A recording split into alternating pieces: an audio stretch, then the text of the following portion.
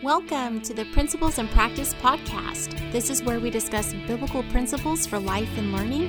I'm your host, Heather Hall, and this is my co-host, Brian Hall.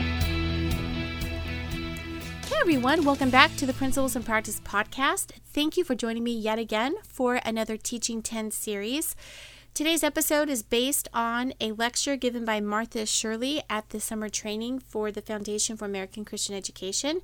Today's topic is Essential Practices, the Notebook and Word Study.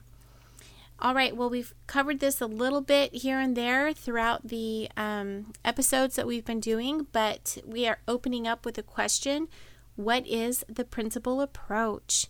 Well, by its very definition, it is America's historic Christian method to biblical reasoning, which makes the truths of God's Word the basis of every subject taught in the school curriculum.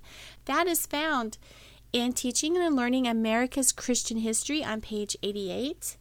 Now, a method is how to do something. So how do you begin? Well, it begins by restoring the 4 R's to teaching and learning. That is research, reason, relate, and record. On researching, this means to diligently inquire and examine in seeking facts and principles, to search for truth in God's Word for established and absolute principles. The founding principles for this idea is in John 5:39 and Acts 17:11. It's important to note that we need to have both facts and principles. They work hand in hand. Now, what are the educational methods? Well, biblical word studies, by researching the vocabulary and the biblical foundation of the subject, are one of the methods. And of course, as you know, if you've been following our podcast for any length of time now, we define words by using Webster's 1828 dictionary. We also research from primary sources. This is so huge. This can be the difference between night and day. With a textbook, the author of that textbook is going to give a narration of history according to what? Well, oftentimes today we find that it's according to their humanist lens on history. So when we go through the primary resources or sources, then we have the actual facts from the eyewitness accounts of people who were there. And then we are going to gather facts, rules, definitions, maps, charts, etc. Now, with reasoning, we deduce to a conclusion. We reason from the principles to our particular subject area. And there's actually foundational principles for this idea. They're found in Acts 24:25 and 1 Peter 3:15. Now, let's expand on educational methods a little bit further. They are deducing principles from God's Word, outlining the subject, examining the internal heart to the external actions, reasoning from cause to effect, using an essay format, and developing abstract and critical thinking, leading to original ideas. We don't want our students to parrot back facts. We don't want them to parrot back someone else's ideas. We want them to develop their own original thoughts from their own research and biblical reasoning. Now, relate. That's the 3rd R, relate. This is to tell, to recite the principles personally to my own life and how I will have to change. It's relating biblical principles to each student, to Christian character, to Christian self-government, and to the stewardship of God-given talents. The founding principles for these ideas are found in Luke 24:27, Acts 11:4, and Acts 18:26. We also write definitions and deduce principles in our own words. We write out lessons learned in relating to our own life. We solve problems and experiments. We take tests. We write essays. We give speeches. We write theses. We perform dramas and musicals. All of these methods are different ways to be able to share in the educational experience what we have learned and be able to relate it to other people. And then the 4th R is to record. That means to write a permanent record and express the knowledge myself. It's to take mastery and dominion over the subject. The written record by each student of the individual application of the principles is filed in a 3-ring binder. Speaking of the 3-ring binder, we refer to this as the notebook method. In the notebook, we file our essays, our compositions, poems, journals, and correspondence. All right, so now we're going to expand on the essential practices of the principle approach and the word study and notebook method. What is a word study? Well, the word studies are very purposeful in that they reveal the biblical meanings of words and they unearth God's principles of knowledge and wisdom for application of every subject and sphere of life through those 4 steps of learning that we talked about. That is research, reason, relate, and record. As we research and we look up words to define, we're going to underline the keywords within the definition of a word that we're studying. And then we're going to go in and define those keywords, and then we will look them up within the scriptures in order to be able to find an applicable biblical principle and a biblical truth that applies to what it is that we are learning. Word studies also help us when we are examining the internal and the external qualities of someone's character or of a nation. So, for instance, with literature, we use a T-chart and we label the left side internal and the right side external. And on the internal, we would look at qualities like the purity of heart, the uprightness of mind, sincerity, virtue, piety, accurate knowledge of art.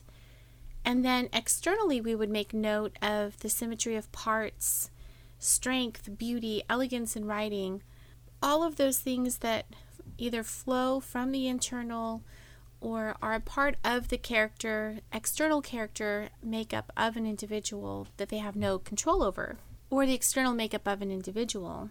The notebook approach is both the tool and the primary method used in the principle approach for establishing Christian scholarship in both teaching and learning. It naturally embraces the 4 steps of research, reason, relate, and record. The notebook is also the tool of reasoning and academic discipline found consistently in the education of men and women of great historic character. One example would be George Washington. In the Bible alone, there are hundreds of references to writing, making records, books, and chronicles. And in Deuteronomy 17:18-20, we learn about the king who had to make a copy of God's law for himself. And within those passages of Scripture, we're told why he needed to make it for himself. So that is a model for us. A workbook causes students to consume. They answer short questions, or they give a short answer. It's a standard way of learning. It fosters dependence. But with a notebook, the curriculum and the critical thinking skills, the biblical reasoning and relating, the recording of the learning, those are all owned by the student. It becomes their internal property. It becomes their private property because it's something that they have labored for. And it fosters independence. And the biblical principle of individuality is applied because the students not only are expressing their own original thoughts, but what they're learning is individual as well. It's not necessarily something that is standardized. So the tools that we need for the notebook method are binders that are heavy duty, and they have the D-rings. We divide the lower school groups into subjects. So, for example, first grade would have a 2-inch and 1-inch binder for resources, and they would have the tabs divided up into Bible, history, geography, and literature. Another binder would have math, science, English, and orthography, and then another binder would contain French, music, art, and notes for PE. Now, this is the way it's traditionally done in a principle approach school. That is not exactly how it's reflected in our binders in our homeschool. So again, you have flexibility with the principle of individuality, but the description that I gave for first grade binders is kind of a model for you to go from. A 5th grade notebook would maybe organized more with 3-inch notebooks.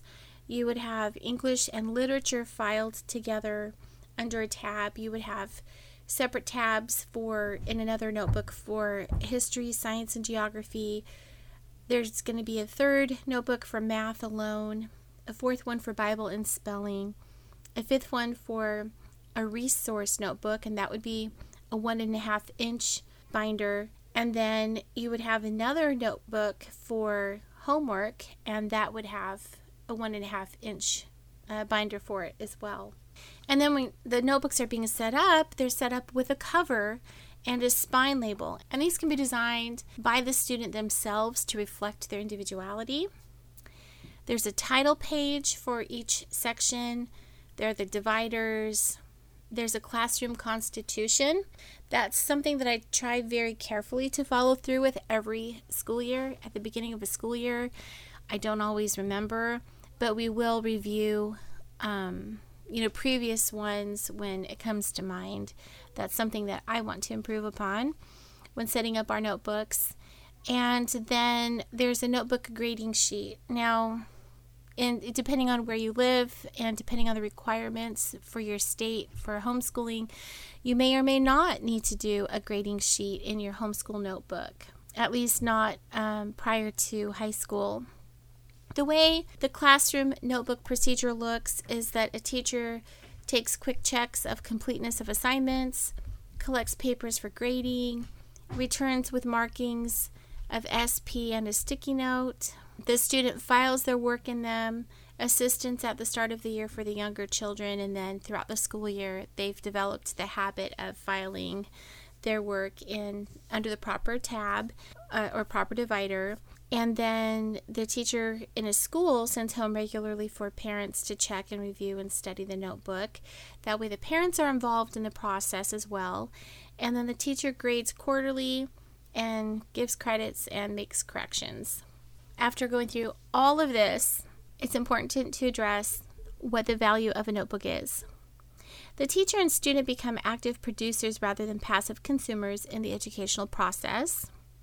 The burden and accountability for learning is placed on each individual. The teacher or student who learns to reason from principles and leading ideas gleaned from personal research and reasoning eventually becomes a master of subjects. The teacher notebook is set up a bit differently than the student notebook, as you might imagine. The teacher's notebook also has a little bit of a different purpose and effect than that of the student notebook. The teacher notebook makes the teacher an active producer from personal research and study.